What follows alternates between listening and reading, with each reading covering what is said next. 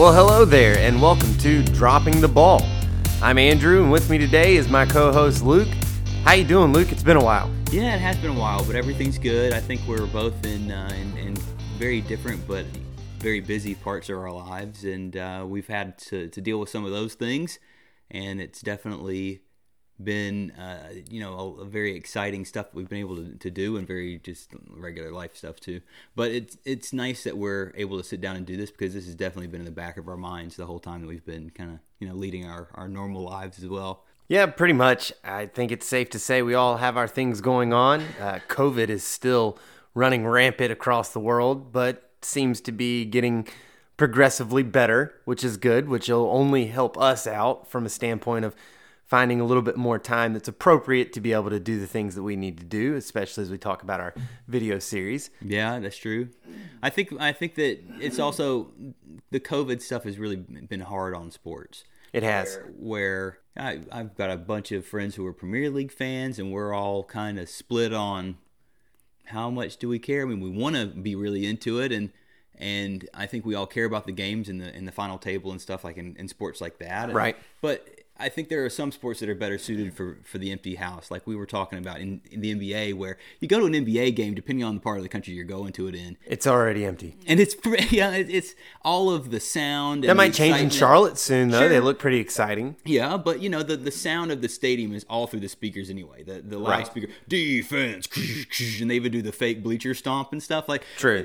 A lot of that's all kind of stadium focused, anyways. I don't know about football games. I don't go to enough NFL games to really know, but I think the one that suffered the most has been one of our favorites ever, which is college basketball. Absolutely. College basketball just isn't the same. As we just finished the conference tournaments and the selection for the NCAA tournament, I think it's safe to say there's some big names that missed the mark. Our poor Blue Devils were one of those that, first time in 25 years, I believe, that you won't see the Duke Blue Devils. And regardless of your fan allegiance, unless you're a Chapel Hill fan, it just doesn't feel right. And I would say even with them, right, they get a lot of joy out of watching us struggle in the first and second round sometimes. So I think they would even want us to be in, because they would have looked forward to us losing in the first round this year. Right. What do you think, Carolina fans? I'm kind of with Luke on this one. I think you would prefer to see us get beat as a high seed than to not get in. Yeah. But then again, I was pretty excited the few times Carolina did make it in. So, well, sure. I mean, at least there's that. At least we really stuck their noses in it. I don't know if I was really, in retrospect, 100% happy about it, because I did get told a couple times by Carolina fans that you wait, it'll happen to you guys too. I mean, we lost the greatest coach of all time, and look what happened to us. What do you think is going to happen when you guys lose Coach K? And, here we are. They could be right. They could be very right. But I think today we're going to be getting into an interesting conversation about the NCAA, which is our topic for the day. So first and foremost, you want to talk a little bit about the NCAA as it stands right now. I mean, we've had major teams like UVA not even be able to finish their conference title. Duke didn't finish. Kansas didn't finish.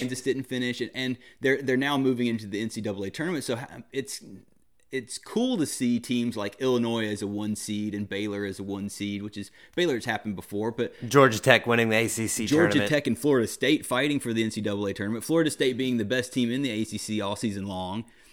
It's interesting stuff. And Michigan's a number 1. That's the first time that Michigan's been a number 1 since Juwan Howard, who is their coach, was on the Fab Five, which is pretty cool. So that's been a while. Illinois as well. So you've got two Big Ten teams as number 1s. And then Gonzaga looks like, for real, the team to beat. Yeah. They've been top 2 seeds for as far back as I can remember, at least in the conversation for top 4 seeds. And here we are, they're the number 1 overall seed, and they look to be the team to beat. And this is the year where a smaller conference team like Gonzaga absolutely has a chance. And it was the Big Ten, I believe, that set a record for most teams. Yep. And not that they don't typically send a few, but for them to break records that are traditionally held by the ACC, sometimes the SEC, maybe the Big 12. Yeah. It's some pretty impressive stuff, but it also kind of tells you the landscape of college basketball. think about those teams like Duke. Duke might have been a much better team had the Cameron Crazies been there. Because if you look at their line scores, they never really lost a game by less than 7 points. And so you add in the element of the crowd and the loudness factor. Now, all of those weren't at home, but it does make a difference. On both ends, they could have also won a couple games that they traditionally would have lost had they been the away team. Because they were 3-9 in games that finished with a single-digit spread. Right. So like they just didn't get a lot of luck. They didn't have all those homebrew kind of deals that everybody usually accuses of Duke. Maybe it's true. I mean, I'm not saying that as a Duke fan I believe it, but that's hard to argue against when you don't have the crowd and all that in your place, that you keep dropping games. And it's also been something that we see a team like Kentucky, who was far worse than Duke. They were sub 500, 16, and I can't remember what it was. It was bad. I mean, it was a bad situation for them, and you hate to see these blue bloods do it, but at least in the mighty have to fall at every now and then. Right. At least on the opposite side, you are getting to see some of these teams that usually wouldn't get much time in the spotlight out there. Now, what's it going to do to viewership of the NCAA tournament this year? We're only going to be able to tell after it's all said and done. But I know one area that's going to get a big bump in viewership. It's the University of North Carolina, but not Chapel Hill, ladies and gentlemen. Greensboro. Yeah, we've our alma mater has made it in there as a 13 seed, which is incredible considering coming from the Southern Conference. Typically, even if a team wins their championship, while they're guaranteed right to be in the tournament, they've got their at-large bid, so to speak. They end up with an 18, 17. It was just 2 years ago that UNCG just missed beating Kentucky in the first round. But unfortunately for UNCG, their first game is going to be against Florida State, who is the best team in the ACC. And but they're that's a big team. That's not saying a whole lot, but UNCG is not a very big team. So if they can get past Florida State, then they got to deal with either Colorado or Georgetown, and then most likely coming out of the top half of the East is going to be Michigan, who's going to have to come up against LSU or St. Bonaventure in the second round. So UNCG could be up against a Michigan team, maybe do a little upset. The bottom half of that, we've got Alabama and teams like Connecticut and Maryland in there, Texas, BYU. Maybe if there's some luck there, they might be able to get at least to the Sweet 16. I mean, that'd be great, right? The question is, will Isaiah Miller be the next Steph Curry of the NCAA tournament? Because we all know that that's the only reason Davidson made it to the Elite Eight, and it was solely because Seth Curry is a monster. Steph Curry, not Seth, apologies. Steph Curry is a monster. Now, Seth is doing really well in the NBA for himself. But I vividly remember seeing Steph Curry multiple times beat UNCG with no hands. Yeah, it's true. So we'll see. Hopefully we can have a fun little run, a Cinderella story for our alma mater. Can we get one win? Get one win would be nice. That'd be huge. It's a hard one. So it'd be really cool. But we did beat State a few years back. It can be done. We can beat an ACC team every once in a while. So, and it's the tournament, and I think Wes Miller's done a really great job with the team, and he's gotten it to a great place. Consistently a decade. Performing. He's been now. there for a decade. And it's that's a worrying time frame now, right? Because he's won the SoCon, he's won the SoCon tournament. Is there going to be some headhunting going on, or some? I think he likes being there. I don't know. I mean, but as much as I don't like saying it, I like Wes Miller. You think he's sitting around waiting for the UNC position? Maybe. I mean, that could be that would make sense. I mean, that's in a sense what's going to ultimately happen with Duke. Right. Same thing with Carolina and most big time programs. Yeah. Unless there's just some huge name that happens to come off the list, like say Rick Pitino, going and he's back in the tournament already. He is. You're going to get one of your legacies, one of your players that's out coaching. Carolina's got a couple out there. Duke's got a couple out there. Especially in a big moment of transition from a major historic coach. Because let's be honest, Roy Williams is going to be – he's one of the greatest coaches of all time. Absolutely. So after him, after Kay, you need to go back to a familiar person to keep your fan base. And it needs to just be young, because those types of programs aren't known for – staff turnover. Right. Carolina's had 3 coaches in our lifetime. They had, of course, at least 4. 4? Because it was Doherty and what's his name? We had Smith. Right. Immediately after that, it starts with a G. maybe it was Doherty and then him. He was an assistant, older guy. You're right. What's his name? I can't remember his name, but there were two. So, but in the last 30 years that we've been around, 30 plus years, there's been 4 coaches. Realistically, there's been 2 because those 2 coaches didn't last very long. Right. Doherty was awful and he didn't get the job done. And then they had the opportunity to steal Roy Williams. Yeah, I mean, so come on, you're dealing with some good coaches there out there that are currently active in the league. So Guthridge. How could we forget? Yeah, Guthridge. So both of those guys, though, were kind of what's going to have to happen at Duke, where you're going to have to burn some guys and basically destroy their careers to be able to get beyond Coach K. Right. And then you can bring in an established guy like UNC did with Roy Williams. Duke has a handful of good coaches out there. Unfortunately, lost one to the Utah Jazz, but who would have ever thought? Yeah. So anyway, let's get to our topic today. What do you think? So what we were talking about the other day, we were sitting around and we were seeing all of these big blue blood schools that are really underperforming and missing the tournament, and it got us thinking about the landscape of college basketball and how that could end up changing in the future. But currently where we're standing, we wanted to also talk about what's the greatest team in terms of product and in terms of they go on to the next level in the NBA and they succeed, or at least they make it to the NBA, because no one's in the NBA that doesn't deserve to be there. They've established themselves at the highest level other than the NBA, and then they attempt to make it. So we're not only counting the all-star level guys, but we're just counting production of talent coming out of college into the NBA all time. So Andrew did a little bit of research into it, and he found a couple articles that we can post in our description to this episode, so you guys can check it out too. And we're going to break down who the greatest all time is. This is going to be just from the perspective of sort of that NBA talent going forward. There's tons of other ways to do it in terms of titles that they've won and individual awards in college and stuff, but we're not really going to touch on that too awful much. We're just talking about going to the next level, who's produced the most talent. So Andrew, where are we at in all that? How do we want to talk about this? Yeah, so I think the best way to go about it, because you can look at this conversation a couple different ways. I mean, first, are we looking at the entire time that the NBA has been around with the progression of college athletes going into the NBA, or are we looking more recent? I think all of that does play into this. Sure. Obviously, more pertinent to us and to our listeners is really more of what's been happening the last 15 or so years as we've become adults and really grown passionate about these sports. But you have to look at first, again, what colleges are putting them out there in sheer quantity, because in quantity doesn't necessarily mean quality, but given just standard stats and statisticians would tell you that more quantity probably translates to more quality. So you have to kind of think about it and take some of that for a grain of salt. You've got teams that have had the most put up there, but doesn't mean that they're the best out there. Kentucky's got the leading number of NBA players that have just been in there. You've got UCLA. A lot of the UCLA talent was a little bit older from the past, whereas the newer is Kentucky.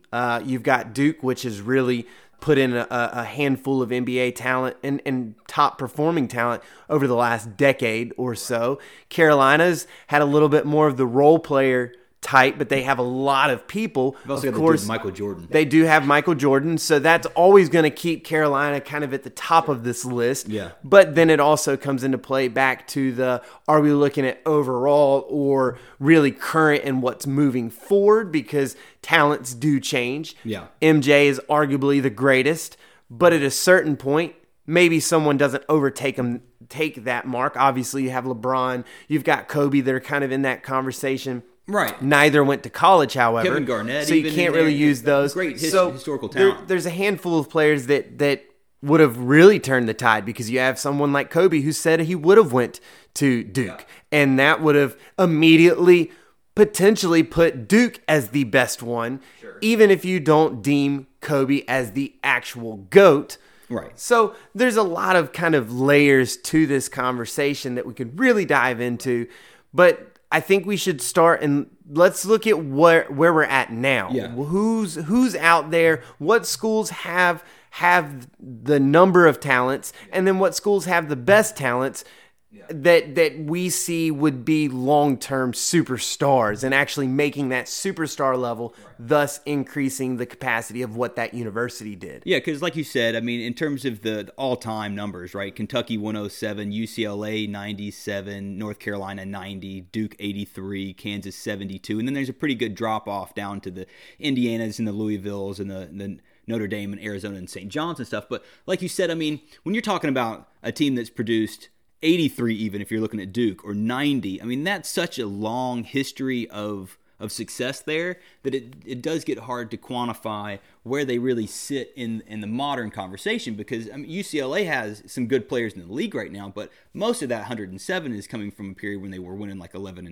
national championships and stuff. Right. And unfortunately, I think opinions about this, because so many of us missed that kind of an era, it gets very difficult for us to actually put that into like a real context of where we stand today looking at the game. You know, and for our old heads, we want to know matter. what you guys think, because obviously this conversation is going to be slightly biased towards that, because the larger majority of our listeners are kind of in that mid-20s to lower 40s range, where you caught kind of the tail end of Michael, you caught the tail end of Olajuwon and Johnson and all of them, but you really got excited when the Kobe and the Kobe era started, the James era started, and so on and so forth. Yeah, so let's start it kind of at this conversation about the modern players, and I guess we're gonna talk about numbers, and then we're gonna also try and think about who some of these teams are in terms of identity in the NBA today. Right.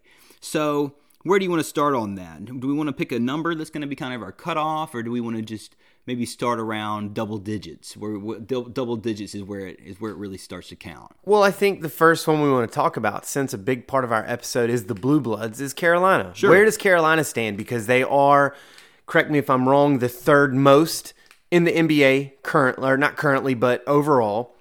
But right now, as it stands, Carolina doesn't have that superstar out there. The last true superstar that they really had, you could consider maybe Vince Carter, and who just retired after playing in 3 different decades, basically. Harrison Barnes had a good early career. He's got superstar accolades in terms of titles because he's played on good teams. Danny Green, another great role player that you'll never really find them as the stat leader in a game, but they have an integral part of the game. Yeah. So that puts them in conversation for having top talent, but I think Carolina is one of those teams right now, at least as it's seen, because their youngest, probably best talent out there right now is Colby White, who just got out there, and he's doing well, barring he stays healthy. They're one of the lower teams on the list as far as overall superstar potential right now. Right now, at this moment. Yeah, how many guys are on that kind of superstar level contract in terms of length and value, and you can see that in terms of overall right now they're contributing about $5.4 million in terms of the 2020 average cap hit, right, which is pretty good, but they've got pretty decent overall earnings, right? But when you're looking at some of the other people in that top 10 of the average 2020 cap hit, they're just not quite there. And in terms of their earnings, they're bringing in around $518 million for all of their players. That's of course right 2020 numbers here. We don't have the 2021 available right now, so that's without guys like Cole, but he's and that's with contract. A little bit of it. I think they got the full salary in 2020 because they played most of the season. Okay, yeah, now, that's true. One argument could be had that Carolina is ranked a little bit lower than they should be because these players, from a college perspective, had longer term success at their university as compared to some of the other teams on the name, because Carolina, because of their the investigation with the academic fraud claims and all of that, it did prohibit the ability for Roy Williams and company to really go out and get those one-on-one players during that prominent time where that became so prevalent for college success. Now, we've seen that Carolina has still maintained a high level of competitiveness most seasons during that time, but it does make for a different argument. So for the college standpoint, yeah, sure, I think that Carolina's probably been one of the better NCAA teams, if not a top 3 team overall success in putting NBA players out at high quality. And if we're counting just numbers, but in just that conversation, they don't have the best NBA talent out there. And so there's two sides of this argument. Right. So not to knock Carolina by any means, what they're doing is highly successful. Sure. And it's definitely sustained excellence. And currently right now they have 14 players active in the NBA. And a kind of an interesting foil to that, like an opposite situation, is the team that finishes just below them on the list, which is UCLA, who have 12 active players. But in comparison to UNC's active 2020 cap hit, they've got 14 million because, of course, Russell Westbrook is in that number there, and they're in total bringing in $917 million in terms of earnings in 2020. Once again, because of guys like Russell Westbrook. So I think that it's very different in terms of those, because that's the difference of having even just one superstar on your kind of history books of a team, because having just Russell Westbrook on there takes you into the stratosphere. And Jrue Holiday is there as well in terms of adding to those numbers. It wasn't a huge deal at UCLA, but is now playing on the Bucks, has the potential to help them make it to the finals.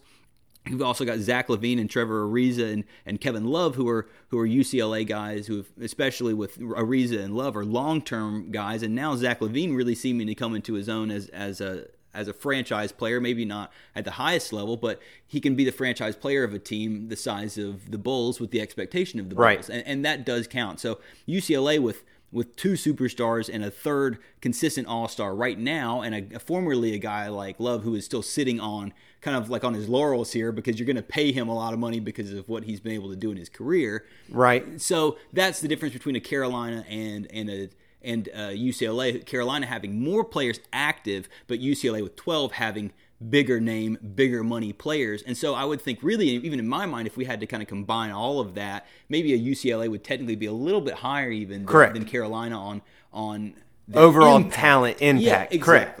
So in UCLA, you can argue that they're one of the best. If not the best, there's a couple out there that could be arguing for that top spot. One another name that comes in with that blue blood, you've got the Kansas Jayhawks. Right. And so the Kansas Jayhawks, they've got really their biggest name, as we know, is Joel Embiid. And he is a super tall talent. He's right now probably the leading candidate for MVP. But after that, you don't have as many big names. You've got Devontae Graham, who's doing pretty well in Charlotte. He's kind of up and down. Josh Jackson, another good long-term player that's been around for a little while. Ben McLemore, another player that's been around for a while. Markieff and Marcus Morris, both of those guys are great role players. So, and then Oubre Jr. So you've got some good players that have come from Kansas that you've got an MVP-like player. Oubre Jr. is probably the next level on there with Ben McLemore maybe. The Morris brothers are a little bit lower. So you kind of have that again. That's right there in the middle. But they've also have been a little bit more like Carolina in the terms that they've had a little longer. They've had longevity with their program, with players sticking around a little bit longer. They've had, of course, a few one-and-dones that came in and came out during this time.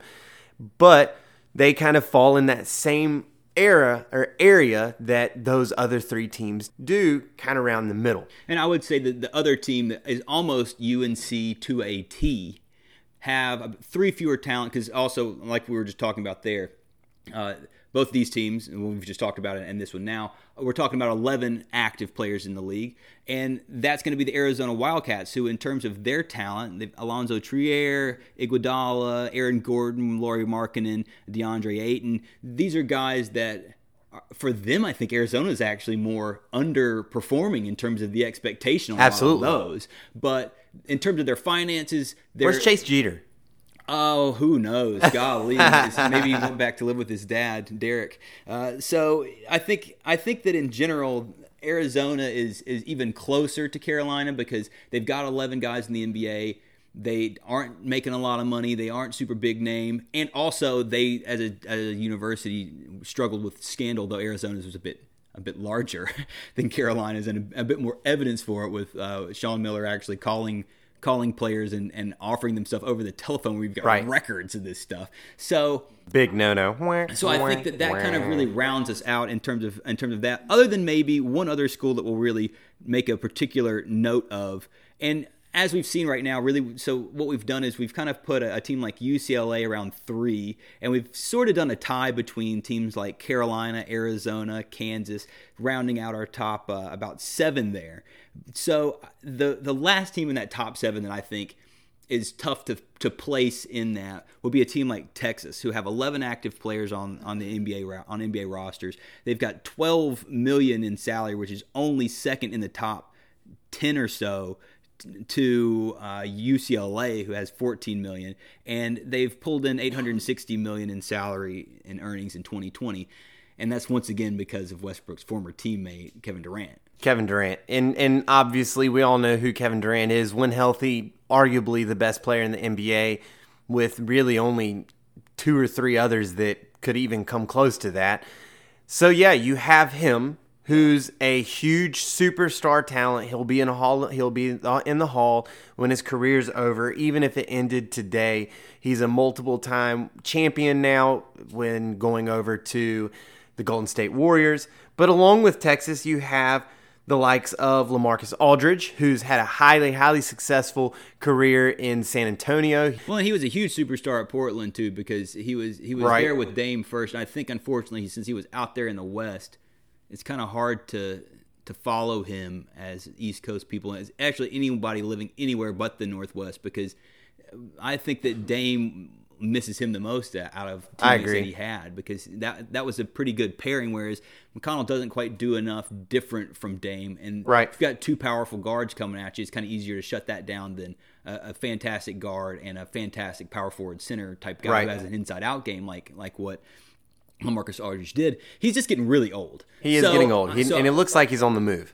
And it looks like he's on the move too. So I think that's Celtics. Yeah, right. That seems to be the Celtics are on everybody's wish list right now. John Collins, we saw earlier today, is also apparently going that direction. And I would then say now we're down to the top 3 in terms of talent, because really the top 2. I'm sorry, that are fighting for dominance right now in the from the NCAA to NBA transition there, and it's the 2 teams that have been sort of accused of doing the one and done the hardest. Everyone's angry because they've done it the best. Because they have the prettiest color jerseys. And as much as I hate the Kentucky Wildcats, I can't lie, it's a beautiful blue. It's a beautiful blue. So I just wish they'd stop calling themselves Big Blue. Right. So because the last there's only one Big Blue.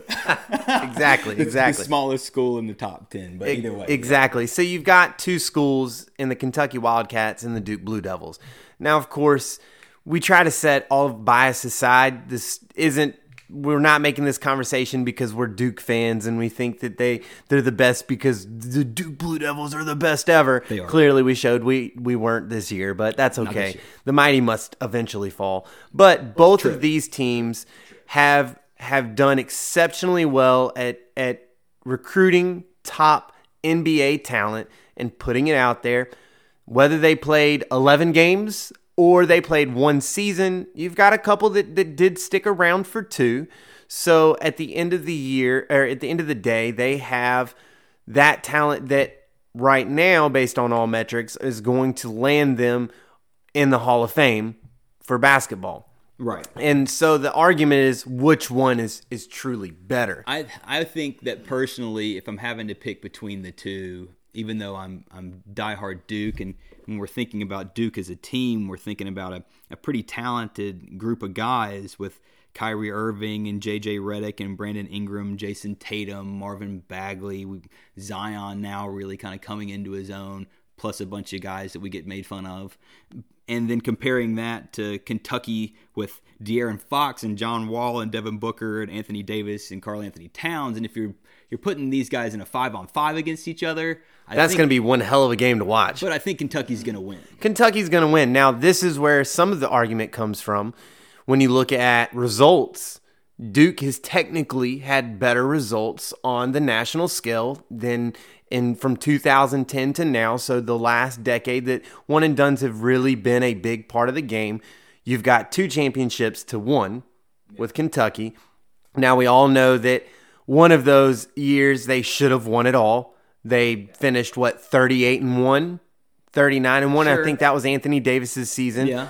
But at the end of the day, I do agree that Kentucky does have the better talent, at least right now.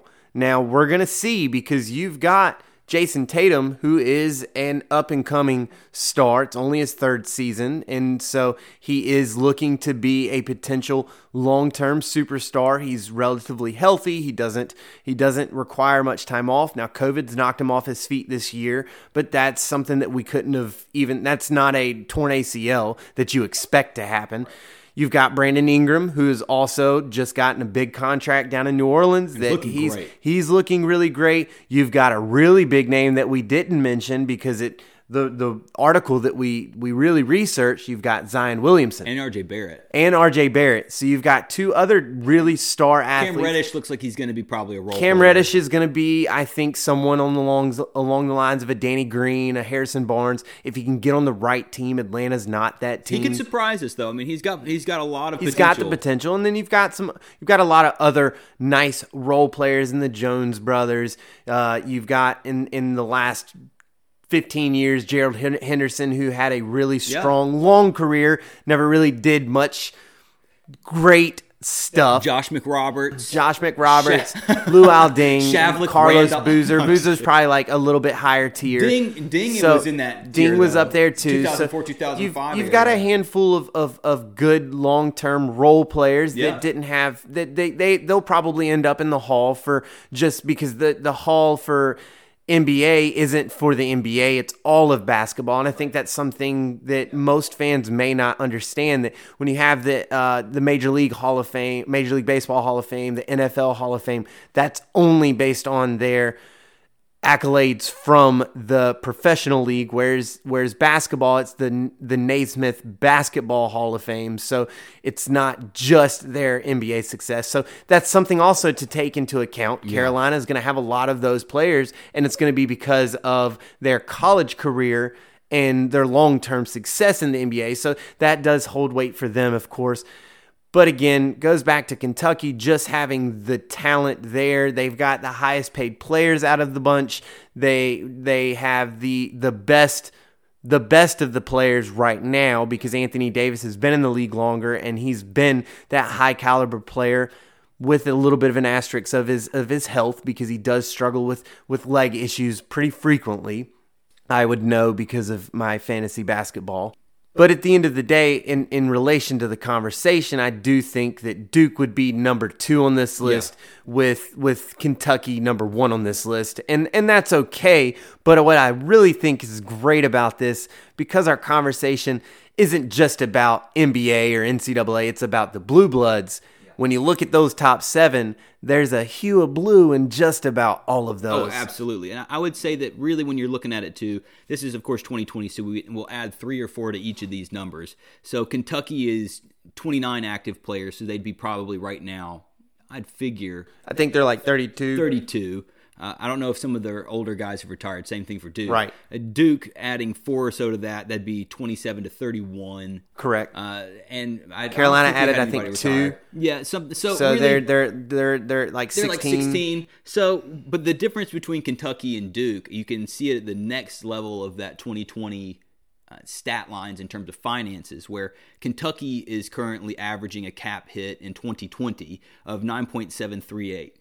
And Duke is only hitting 6.991, which means those contracts and that salary cap hit as well, because you can see in earnings, Kentucky is $1.13 billion right now, and Duke is $770 million. Now, so 2 contracts we can't factor in yet because Jason Tatum hasn't gotten a big contract. Exactly. He's going to end up with a max type deal, Ingram just got one, and then Zion's going to ultimately get one. RJ's going to get one. So that of course could change at least from a financial standpoint, but we can't always look at financials. No, but right now that gives us a good kind of where we are today. The reason that we're talking about even that is just we can see that the Duke contracts are a lot younger. Correct. Than Kentucky, just because if they're only one player apart, what we're seeing is that Kentucky was a little bit better, a little bit earlier, a couple years ago in terms of the one and done, which we can see because Kyrie's probably the player that is closest related to Anthony Davis, and we know that Kyrie's suffered contract wise from his just how he presents himself in certain occasions, and that's fine. I've never really been against some of his stances because I see where he's coming from. Flat Earth one's a little weird. The Flat Earth one is a little weird, but at the end of the day, injuries have also hampered him from a standpoint of having high levels of success. But he is also an NBA champion too. Sure. So that's something to consider. Anthony Davis just got his, whereas Kyrie has his and has had his for a few years. And the tiebreakers, they both got it with LeBron. So would you be able to do it without him? I don't think so. So because he works his butt off every finals game and just makes one other guy look pretty good. So I think in terms of, he's got a knack for having one player, Ray Allen. Yeah. Kyrie, Anthony Davis, bail him out once, and then he's like, all right, sorry, y'all, I had a little lapse, so we got this. That's all he needs. He needs somebody to take care of it one time out of 6 or 4 or 5, however many they have to play, and he's fine. So I think that's kind of the gist of it all. If we're really kind of going back and breaking it down again, we're saying we think that Kentucky's probably right now for the next couple years going to still be the best. The best historically in terms of the entire history with a recency bias, because we are talking about the impact today in the product that we're watching right now. If you look at the long term too, Kentucky still wins that one. So it doesn't matter. Kentucky's the greatest. Kentucky of all time, is the greatest of all time right now because they have 107. You can see a little bit more fluctuation with teams like Carolina. If you add in the fact that they have Michael Jordan, you could see UCLA jumping up a little bit, maybe above Duke because of Hakeem and having 97 total in history. So, right, so you've got a couple ways that those teams can kind of shift around if you make the conversation overarching as compared to, again, we're a little bit more current with what we're talking about. But a huge argument that you could probably make is that, okay, so in UCLA's day as well, I believe the NCAA tournament was a much smaller thing. The NBA playoffs was a much smaller thing. So I think that there's kind of some funny moments in all of that in terms of breaking it down. So it's almost like you could say that some of that early stuff, basically almost in like the early Carolina era and up through the 70s to the mid 80s even or so, is almost one era of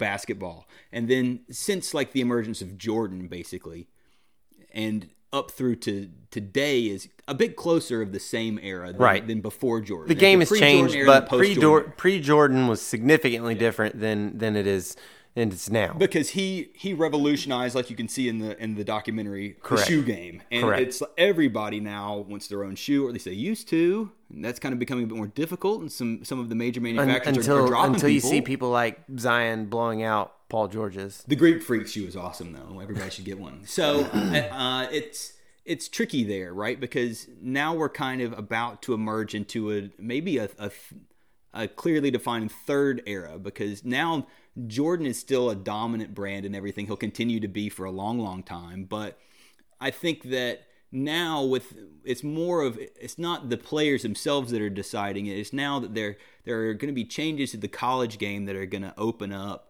the opportunity for players to monetize themselves. And then let's go in on that a bit. Well, so you have that. You also have the new CBA that's going to be taken care of this summer. So between those two things, you might see, we don't know, they've been pretty close-lipped about it, which I understand.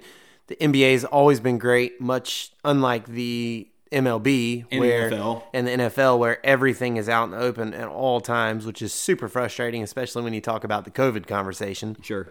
But you could see the NBA shift one of two ways. They're either going to go backwards now that the G League is really prominent and has become a good feeder minor league system. You might see them shift back and say you don't have to be 19. You can be 18 and enter the draft. You're going to have more teams. They may have to extend the draft to maybe 3 rounds for lottery. That would be something they would consider doing, because then you're drafting for the G League to an extent. Right, exactly. They might protect it where you can't be a certain age to be on an NBA roster, but you can be a certain age to have a contract with an NBA team. So there's going to be some interesting dynamics to what that decision is. The other angle would, and this is where the college basketball fan in me would like to see it. Either way, I think it's going to help the college game, because then you're not going to have people going in and then coming immediately out, because their only reason they're going is because they don't want to just go early to the G League, because you can do that. Right. Or you don't want to go overseas, which you can do that. you might see you have to be now 20 to go into the NBA and do that. And so then you're still going to have those better players potentially choose to go the G League route because they can play that. They just can't go on a two-way contract or be promoted. It's fewer games. It's less intense. The guys are bigger, so stronger, we'll see more experienced. So it's how that experience. changes the landscape. Yeah. And then the other side, so that's all NBA. That has nothing to do with the NCAA. No. Well, then the NCAA has to make some decisions because states like Florida, states like California, and a few others. If you go back to our NCAA image and likeness episode, we discuss how these states, and among a few others, this summer will be transitioning to allowing their student athletes to accept monetary gain from their name, from their image, and from their likeness, which, if the NCAA doesn't make the smart decision, which is pave a pathway for everyone to do it the same way, which would allow for those states to rescind their laws and rework it and allow the NCAA to do it, then you're going to have a shift. You're going to have a shift of there's going to be players that, sure, they're still going to choose their Dukes and their Carolinas and their Kentuckys because of the brand, the name on the jersey. But then you're going to see a lot of these athletes, which I understand, especially given where some of these athletes come from and come up from, choose a team like UCLA or the Florida Gators or Florida State because it's about their brand. It's going to be Florida versus Florida State in the finals every single NCAA, even in hockey. Right. It's going to be Florida versus Florida State in hockey. So if you're a true sports fan, you don't want to see that happen. You want to see the NCAA make the smart decision, which is find a way for everyone to be involved, because then this paves pathways for the swimmer to make up his own. He can have his own business or own camps, but it be the UCLA brand. So there's mutual benefit to gain here. Sure. I don't understand why they wouldn't, but that would change the landscape. So between those two things, which we're going to see change this summer, you're going to see the landscape, of course, of the NBA change regardless, but you're also going to see a significant change in the NCAA, especially depending on what their decision is. So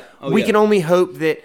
Personally, I'd rather them just go back to 18 in the NBA because I'm going to miss seeing those Jason Tatums and those Zion Williamsons and those Anthony Davises and Kevin Durant's. I'm going to miss seeing that in college because it brings a level of excitement, having that highly touted prospect potentially be able to say they were a Duke Blue Devil their whole career, Texas Longhorn. But I liked watching the Nolan Smiths and the John Shires. I'm also going to enjoy seeing a little bit more longevity game, and I think that's going to help the college game because you lose the exciting player, but then you kind of even the field to get a little bit more because those recruits mean something different. It's going to allow those players coming from those teams to be more ready for the NBA and better talented players too, because if I'm a 3 or 4 star guy coming into college, and every year they recruit a 5-star guy to play in my position, by the time I'm a